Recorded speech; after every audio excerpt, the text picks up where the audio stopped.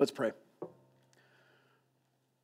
Father, we come to you, Lord, and we plead that you hear our prayers. Father, we thank you for this time of worship. We thank you that we are able to gather and to hear your word. Lord, to praise you for all that you have done for us. Lord, we do pray for Pastor as he is taking some time off, Lord. Just be with him and Mandy. Refresh them. Lord, we thank you for this church. We thank you for the way that you're moving in this community. Father, we love you. Lord, we want to see you move today. Be with us as we turn to your word. We pray this in your name. Amen. Church, let's go ahead and grab our Bibles and open up to Philippians chapter 1.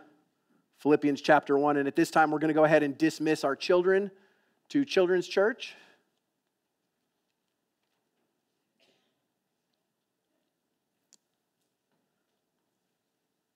We're going to go with Miss Edith this morning.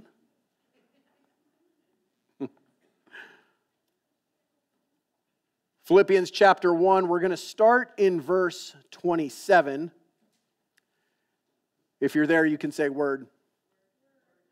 The word of the Lord. Only let your manner of life be worthy of the gospel of Christ, so that whether I come and see you or am absent, I may hear of you that you are standing firm in one spirit with one mind, striving side by side for the faith of the gospel, and not frightened in anything by your opponents. This is a clear sign to them of their destruction, but of your salvation. And that from God, for it has been granted to you that for the sake of Christ you should not only believe in him, but also suffer for his sake, engaged in the same conflict that you saw I had, and now hear that I still have. So if there's any encouragement in Christ, any comfort from love, any participation in the Spirit, any affection and sympathy, complete my joy by being of the same mind, having the same love, being in full accord of one mind. Do nothing from selfish ambition or conceit, but in humility count others more significant than yourselves. Let each of you look not only to his own interests, but also to the interests of others. This is the word of the Lord. We're returning this morning to a series that we've been working through titled Joy Even Though. And we spent the first 2 weeks, several weeks ago, if you weren't with us, looking at Paul's situation. And Paul opens this letter giving kind of a situation report of where he is and what he's going through. And we spent this time looking at Paul's ability to keep joy even though he was in a horribly difficult situation. And today he's shifting his focus from being about him and his situation to being about the focus of the Philippian church. And not only what he wants them to do, but he's going to give them some practical advice about dealing with attacks. And he's also going to tell them how to maintain unity within the body. See, while Paul has already said that he is proud of and loves the Philippian church, this doesn't mean that they were the perfect church. It doesn't mean that they were without conflict. We'll actually see in verse 2 of chapter 4 that he seems to indicate that there's conflict between two women in the church. And we've heard Pastor Phil say often that if the requirement to be a part of this church was perfection, none of us would be here. We would all be disqualified from being part of the church. It just isn't possible to go through this life without some kind of conflict. But that doesn't mean that there aren't practical things that we can do to experience unity. And that's what we're going to be looking at today. I've titled today's message, Joy in Unity. Joy and unity. If you'd like to take notes, there is a note sheet inside your bulletin. But before we get into the heart of today's passage and the advice that Paul has for the church he's writing to, he begins this new section with a verse that I really think sets the groundwork for everything else to be possible. Look back at verse 27. Only let your manner of life be worthy of the gospel of Christ. You could actually perhaps better translate this verse to say, only behave as citizens worthy of the gospel. So what does action that is worthy of the gospel actually look like? To be able to answer that question, we need to know the heart of what the gospel is about. See, the gospel is about love. And therefore, to live worthy of the gospel, we should be loving. The gospel is about justice, so we should strive for justice. The gospel is about life. The gospel is about liberty, so we shouldn't be stuffy legalists. The gospel is about humility, and therefore we should be humble and gladly serve others. See, these are the things that every Christian should do as citizens of heaven. If you think about different countries and states and cities, you start to get in your mind this idea and these certain stereotypes. You think of someone from England and maybe you think they all drink tea, which I'll tell you is not true. Or you think of the wonderful people from the state of Texas and you think everyone drives a truck, which just isn't true. Just about any place you can name that you're familiar with, we start to see those stereotypes pop up.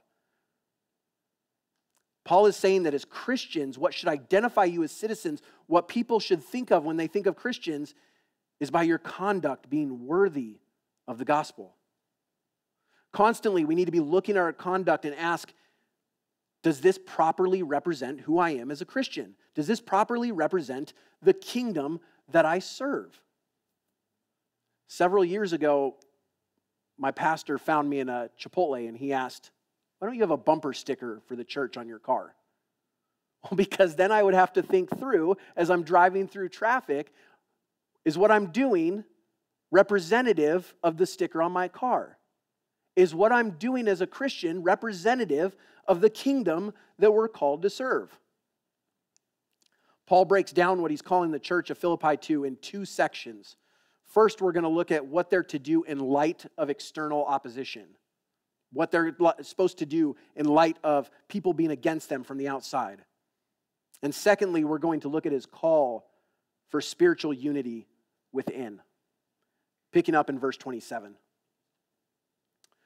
So that whether I come and see you or am absent, I may hear of you, that you are standing firm in one spirit, with one mind, striving side by side for the faith of the gospel, and not frightened in anything by your opponents. This is a clear sign to them of their destruction, but of your salvation, and that from God. For it has been granted to you that for the sake of Christ, you should not only believe in him, but also suffer for his sake, engaged in the same conflict that you saw I had, and now hear that I still have. The first thing we need to see is that we are to stand together against external opposition. We're to stand together against those outside that would attack us. Paul knows firsthand just how much pressure he can face for the sake of the gospel.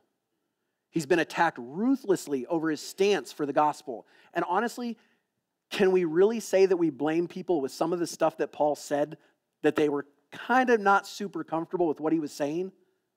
I mean, Paul says some really tough, hard to swallow things. But see, the problem is this idea that we could face opposition isn't something that originated with Paul. Jesus himself warned us that because of what we stand for, the world is going to hate us. The world is going to want to stop the influence of Christianity because of our stance for God's word. See, this is a theme that goes from one end of the Bible to the other. Think of the ridicule that Noah faced for building the ark. Think of the threats of Saul against David for being God's chosen one. Think of the many prophets that faced backlash for their stances for God. Daniel was thrown into a lion's den for praying. Jesus himself was killed by those who were supposedly leading the church of God because Jesus stood for God's word instead of their rules and authority. Paul and the other apostles all face the same kind of opposition. Many of them would die for their stances for the gospel. The church fathers would face persecution on and off throughout the history of the church. The reformer and Bible translator William Tyndale was convicted of heresy and burned at the stake for standing for God's word in opposition to the established church. The Puritans were killed and run out of their countries for saying, we stand for God's word alone. Even today, the church is labeled enemy number one by a culture that can't even decide what a man and a woman is. See, we may not face death like many of our Christian brothers and sisters in the past did, but we can face losing our job, our place in society. Some places around the country are even trying to make it illegal to stand for Christian values in opposition to some of the craziness going on in our world. If you stand for God's word, truly stand for God's word, you're going to face opposition from a world that hates everything that God is about. So Paul urges this church to be about unity, and we'll cover this more in the next point, but the best thing that Satan can do to make a church completely useless in the world is divide them from within. If there is fighting within, then the church is not focused on extending God's kingdom. Think back to 9/11. We have so much division in this country, and this hasn't just come within the last 6, 8, 10 years. This has been building for a long time. But when that day happened, what happened? This country united.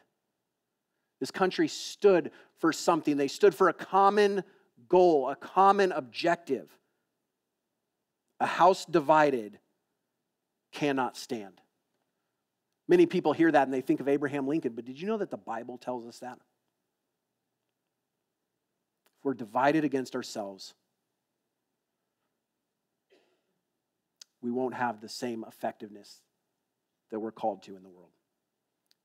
We'll come back to unity in a minute, but Paul also calls for teamwork and fearlessness for the mission.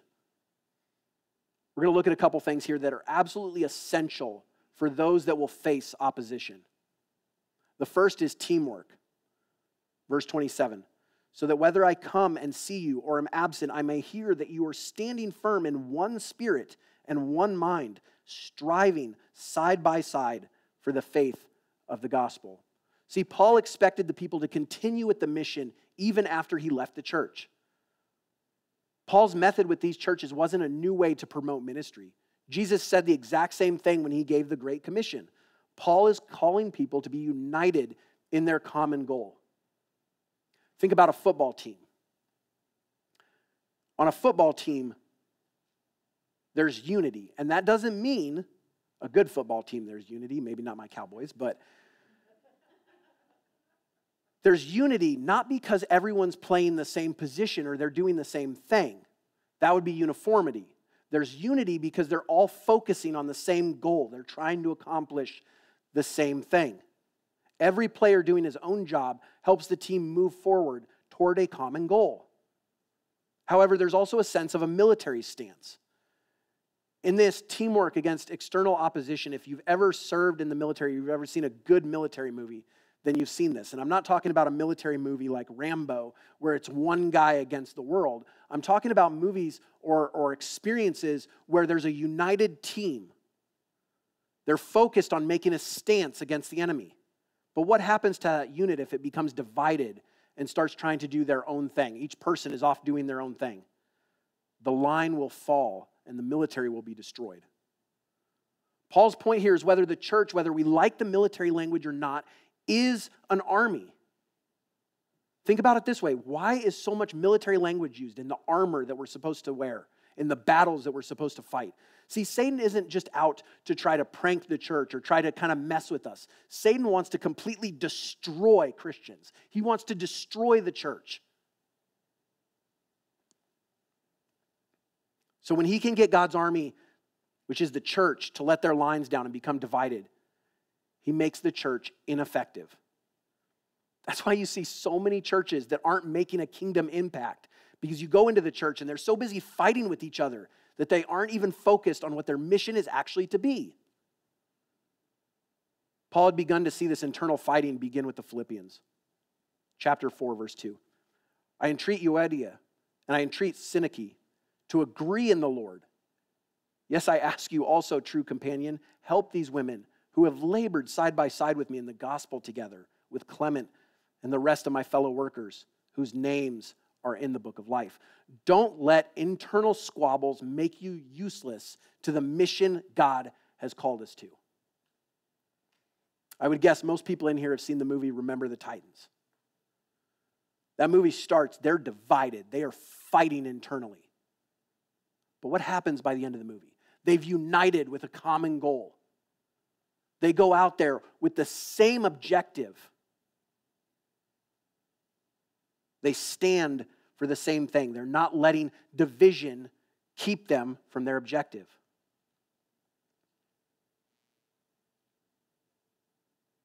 Back at verse 27. I may hear of you that you are standing firm in one spirit with one mind, striving side by side for the faith of the gospel, and not frightened in anything by your opponents. This is a clear sign to them of their destruction, but of your salvation. The second essential to facing opposition is that we must stand fast. We must stand fast. What are we to stand fast to? See, there's both a positive and a negative to this. First, we have to acknowledge the positive. We have to understand what we are standing for. And when we understand what we are standing for, we know what we're called to stand against. We must stand for the gospel. This has to be the sole focus of the church. This is what we're called to do. We're to stand for the gospel. But see, many churches, unfortunately, especially in our current climate, think their primary goal is to be political. We'll see in a minute that the church is to make political stances based on what Scripture says. But we don't do politics for the sake of doing politics. The gospel is the sole focus for the church. That's it. Anything else is a distraction, and we must avoid distractions. All right, Pastor, but what about all the programs and stuff that the church does? Well, I ask you, what's the focus? Is it the gospel? If it is, then keep on pushing. If it's not, then we need to ask, is this the best thing for us to be doing? See, we just finished up VBS last week. And can I tell you that the focus of VBS is not to just bring new families into the church. It's not just to provide a place where kids can go for some daycare. The sole focus of VBS is to share the gospel with kids that may never step into a church any other time. To point to the love of God and to share the good news of Jesus with them. The moment VBS becomes a week's worth of daycare or simply trying to get more families into the church, we need to shut it down. We've lost our focus. We are to stand on the gospel as the driving force of absolutely everything we do. Is this extending the gospel? Is this extending God's kingdom? Assuming that they are rooted in the gospel, in the word of God, we are to hold fast to our beliefs, our convictions, and our principles without compromise, regardless of the personal cost. This book is what drives us. This is our source of what we are to do, how we are to love people, how we are to be with our neighbors, how we are to be in our workplaces and with our families. But that means we likewise must stand against something. And that would be anything that works in opposition to the gospel. So you don't have to look far to determine that the world has gone absolutely mad. Satan knows that if he can get the culture as far away from God and his word as possible, and then use the culture to force Christians to fall away from his word, and it is working. There are countless churches that have fallen away from the true gospel. If he can do that, then he's winning. So we have to stand for truth, and we must stand against falsehood. We must make a stand against the things that we know based on Scripture to be false. This has been made to seem like a political battle. So to even mention some of these things, I'm sure some of you are shifting awkwardly in your seats. It makes us uncomfortable. But in a world that denies God's creation and the way God has designed mankind to be, we must stand for what God's word says. That means as Christians, we must do it lovingly, but we must stand against the idea that we can change our gender. As Christians, we must stand against the murder of the unborn. It's not about being political. It's about, as Christians, standing for what God has said in his word. Paul was given the option to avoid preaching Jesus is the only way to heaven. And Paul said, I can't do that. Even if it offends some people, I have to stand on truth. And if we are to stand for righteousness, then we must stand against sin. The same thing, the world doesn't want us to call the things that they want to do sin. But that's what God calls it. We will never fear our opponents if we fear God more. Matthew 10:28. And do not fear those who kill the body but cannot kill the soul. Rather fear him who can destroy both soul and body in hell. We need to speak the gospel fearlessly and be prepared for conflict when you do. Second part of verse 28. This is a clear sign to them of their destruction, but of your salvation, and that from God. The third essential for facing opposition is a sign. Paul says that the opposition we face will be a sign to us of our salvation. We've already talked about this some, but Jesus told us that when we stand for God, the world will stand against us. John 15, 18 through 20. If the world hates you, know that it hated me before it hated you. If you were of the world would love you as its own. But because you are not of the world, but I chose you out of the world, therefore the world hates you. Remember the word that I said to you. A servant is not greater than his master. If they persecuted me, they will also persecute you. If you find that the world agrees with you, we're in dangerous territory. But while no one wants to face opposition, I know I surely don't, we can rest that opposition is a good sign that we are striving for God. And on that, it brings us to our final essential for facing opposition. Verse 29.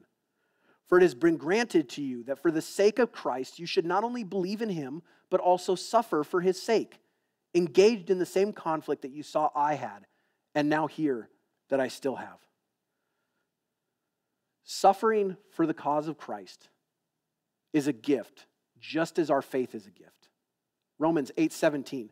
And if children, then heirs, heirs of God, and fellow heirs with Christ, provided we suffer with him in order that we may also be glorified with him. 1 Peter 4, verse 12. Beloved, do not be surprised at the fiery trial when it comes upon you to test you, as though something strange were happening to you. But rejoice insofar as you share Christ's suffering, that you may also rejoice and be glad when his glory is revealed. If you are insulted for the name of Christ, you are blessed, because the Spirit of glory and of God rests upon you. But let none of you suffer as a murderer or a thief or an evildoer or as a meddler. Yet if anyone suffers as a Christian, let him not be ashamed, but let him glorify God in that name. To suffer for Christ is not only a command, but believe it or not, it is a privilege. Philippians 3. But whatever gain I had, I counted as loss for the sake of Christ. Indeed, I count everything as loss because of the surpassing worth of knowing Christ Jesus, my Lord.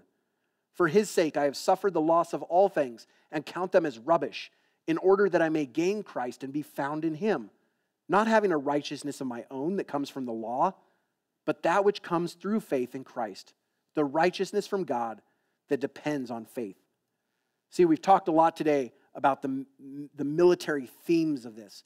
And while it is sad that anyone would ever lose their lives in defense of this country, there are so many people that are proud and willing to lay down their lives for something they believe in. They're happy to put their bodies and their very existence on the line for a cause that they've invested in. Shouldn't we as Christians be all the more ready to suffer for Christ? Chapter 2. So if there's any encouragement in Christ, any comfort from love, any participation in the Spirit, any affection and sympathy, complete my joy by being of the same mind, having the same love, being in full accord and of one mind. Do nothing from selfish ambition or conceit, but in humility count others more significant than yourselves. Let each of you look not only to his own interests, but also to the interests of others. Not only are we to stand against external opposition, but we are to serve one another with humble compassion. Serve one another with humble compassion. See, Paul's already shown us many reasons why we should be unified as a body. But now he's going to give us some practical advice about unity. We're going to see not only the basis for unity, but the command for unity and the expressions of unity. Back to verse 1. So if there's any encouragement in Christ, any comfort from love, any participation in the Spirit, any affection and sympathy. First, we see the basis for unity, and Paul gives us this in a fourfold motivation. First, we have the motivation of encouragement in Christ. The motivation of encouragement in Christ. See, there's a blessing in knowing Christ. Philippians 3:10, that I may know him and the power of his resurrection and may share his sufferings, becoming like him in his death. See, God sent his Son into the world to save us from our sins and buy our way into heaven. And unfortunately, not everyone will come to know him. The Bible makes clear that not everyone will be saved. Not everyone will come to know Jesus. So we should rejoice if we are one of the ones that gets to know him. But number two, we must also have the motivation of his love. See, the Bible tells us that Jesus loved us before we loved him. 1 John 4:19, we love because he first loved us. Jesus loved us before we did anything worthy of his love, anything that could buy our own ways into his good graces. He loved us first. 1 John continues saying, if anyone says, I love God and hates his brother, he is a liar. For he who does not love his brother whom he has seen cannot love God whom he has not seen. And this commandment we have from him, whoever loves God must also love his brother. Our love, like Jesus' love, should not be based in what someone can do for us or what they've done to us. Our love, like Jesus' example, should be to love people regardless of what they've done. But third, we have the motivation that we share in the fellowship of the Spirit. See, every Christian brought into fellowship with each other by the mutual sharing of the Holy Spirit. Every single one of us has the same Spirit. And finally, we're motivated by affection and sympathy. Just like love, we can share in these things because God has first shown us affection. And we can have mutual affection for others because we know what God has done for us. But next we have the command for unity. The command for unity. Verse 2. Complete my joy by being of the same mind, having the same love, being in full accord and of one mind. See, Paul's put a lot of time and effort and concern into this church, and the church is almost like a child for Paul. I think of Audrey and Jackson, and they're cute when they're here and they seem to get along. I'll tell you what, they do not always get along.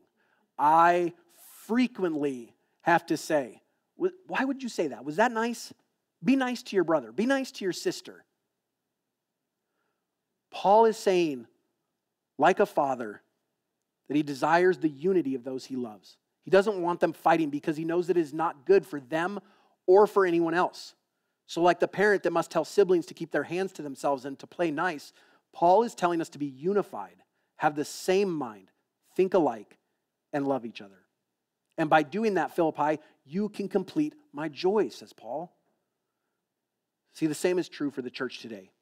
We can make the Father happy when we as a church have the same mind and the same love for each other. And finally, we have the expressions of unity. The expressions of unity. Complete my joy by being of the same mind, having the same love, being in full accord and of one mind. Do nothing out of selfish ambition or conceit, but in humility count others more significant than yourselves. Let each of you look not only to his own interests, but also to the interests of others. First, we have to have the same mentality. We have to be like-minded and strive for a common understanding and genuine agreement. He goes on in verse 5 to say, have this mind among yourselves, which is yours in Christ Jesus. Paul gives us practical advice for how to do this in chapter 4, verse 8. Finally, brothers, whatever is true, whatever is honorable, whatever is just, whatever is pure, whatever is lovely, whatever is commendable, if there is any excellent, if there is anything worthy of praise, think about these things. What you have learned and received and heard and seen in me, practice these things, and the God of peace will be with you. But secondly, we're to maintain the same love. Maintain the same love. Complete my joy by being of the same mind, having the same love, being in full accord and of one mind. This isn't a love based on attraction, but on a choice to love. He's saying we've committed to be part of a church, a part of a body, so I'm going to choose to love those I'm in community with, even when they are not particularly lovable. And I'm going to trust that they will do the same for me. They will love me when I am not particularly lovable. Romans 12:10 says, love one another with brotherly affection. Outdo one another in showing honor. Verse 13 continues, contribute to the needs of the saints and seek to show hospitality. This is more than just a sentimental affection. It's called to be a sacrificial love, a sacrificial service for others. Third, we must reject selfishness. We must reject selfishness. Verse 3, do nothing from selfish ambition. Selfishness is the root of every single sin without fail. It is putting ourselves before God and others. Even for Satan, this was the cause of his fall. He put himself before God's will. It was the source of sin being introduced to the world with Adam and Eve. And so many people spend their lives trying to build themselves up by tearing others down. But see, even if no one is outwardly hurt by our actions, selfishness breeds anger, resentment, and jealousy. No church is immune to this, and absolutely nothing can tear apart the body quicker. The Corinthian church is one of the absolute worst examples of this. 1 Corinthians 1, 10 through 13. I appeal to you, brothers, by the name of the Lord Jesus Christ, that all of you agree and that there be no divisions among you, but that you be united in the same mind and the same judgment. For it has been reported to me by Chloe's people that there is quarreling among you, my brothers. What I mean is that each one of you says, I follow Paul, or I follow Apollos, or I follow Cephas, or I follow Christ. Is Christ divided? Was Paul crucified for you? Or were you baptized in the name of Paul? Discord and division are inevitable when people selfishly focus on their own agendas. Now, don't hear what I'm not saying. I'm not saying it's wrong to be passionate about a ministry or a project. Oftentimes, it comes out of a genuine passion for an important ministry, but it results in a narrow focus. I remember several years ago, I was part of a ministry called Celebrate Recovery. And this was a very, very small ministry in a very large church. We were one of many ministries, but the leaders wanted us to be the primary focus. They wanted to be the ones announced on Sunday. They always wanted to be mentioned. They had a narrow focus. And it caused division amongst the leaders and the pastors, because we were so focused on what we wanted, which was something good, that we couldn't see what else was around us. But fourth, we must forsake empty conceit. We must forsake empty conceit. Verse 3, do nothing from selfish ambition or conceit, but in humility count others more significant than yourselves. Paul wants his people to reject an elevated or exaggerated sense of themselves. See, the church isn't about the pursuit of personal ambitions. The person Paul's talking about is that person that believes they're always right, no matter what. You could call it hubris. Galatians 6:3 says, for if anyone thinks he is something when he is nothing, he deceives himself. So Paul says we're to put on humility of mind.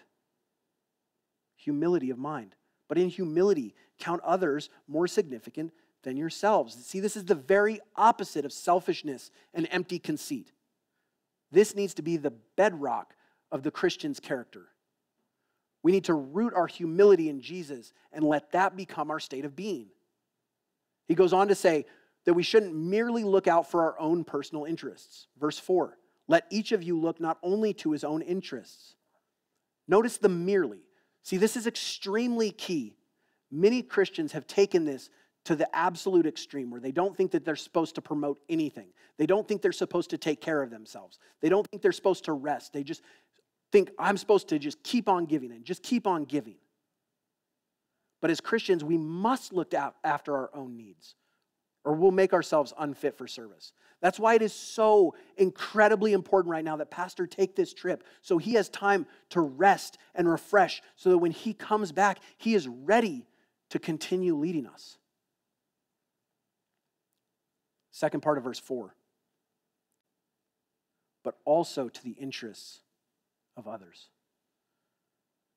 See, the church is a family, and most of you at some point have had to make a decision in a family, or sometimes you've had to do something that is the best for the best of someone else in that family. See, little Timmy needs braces, but I want a new truck.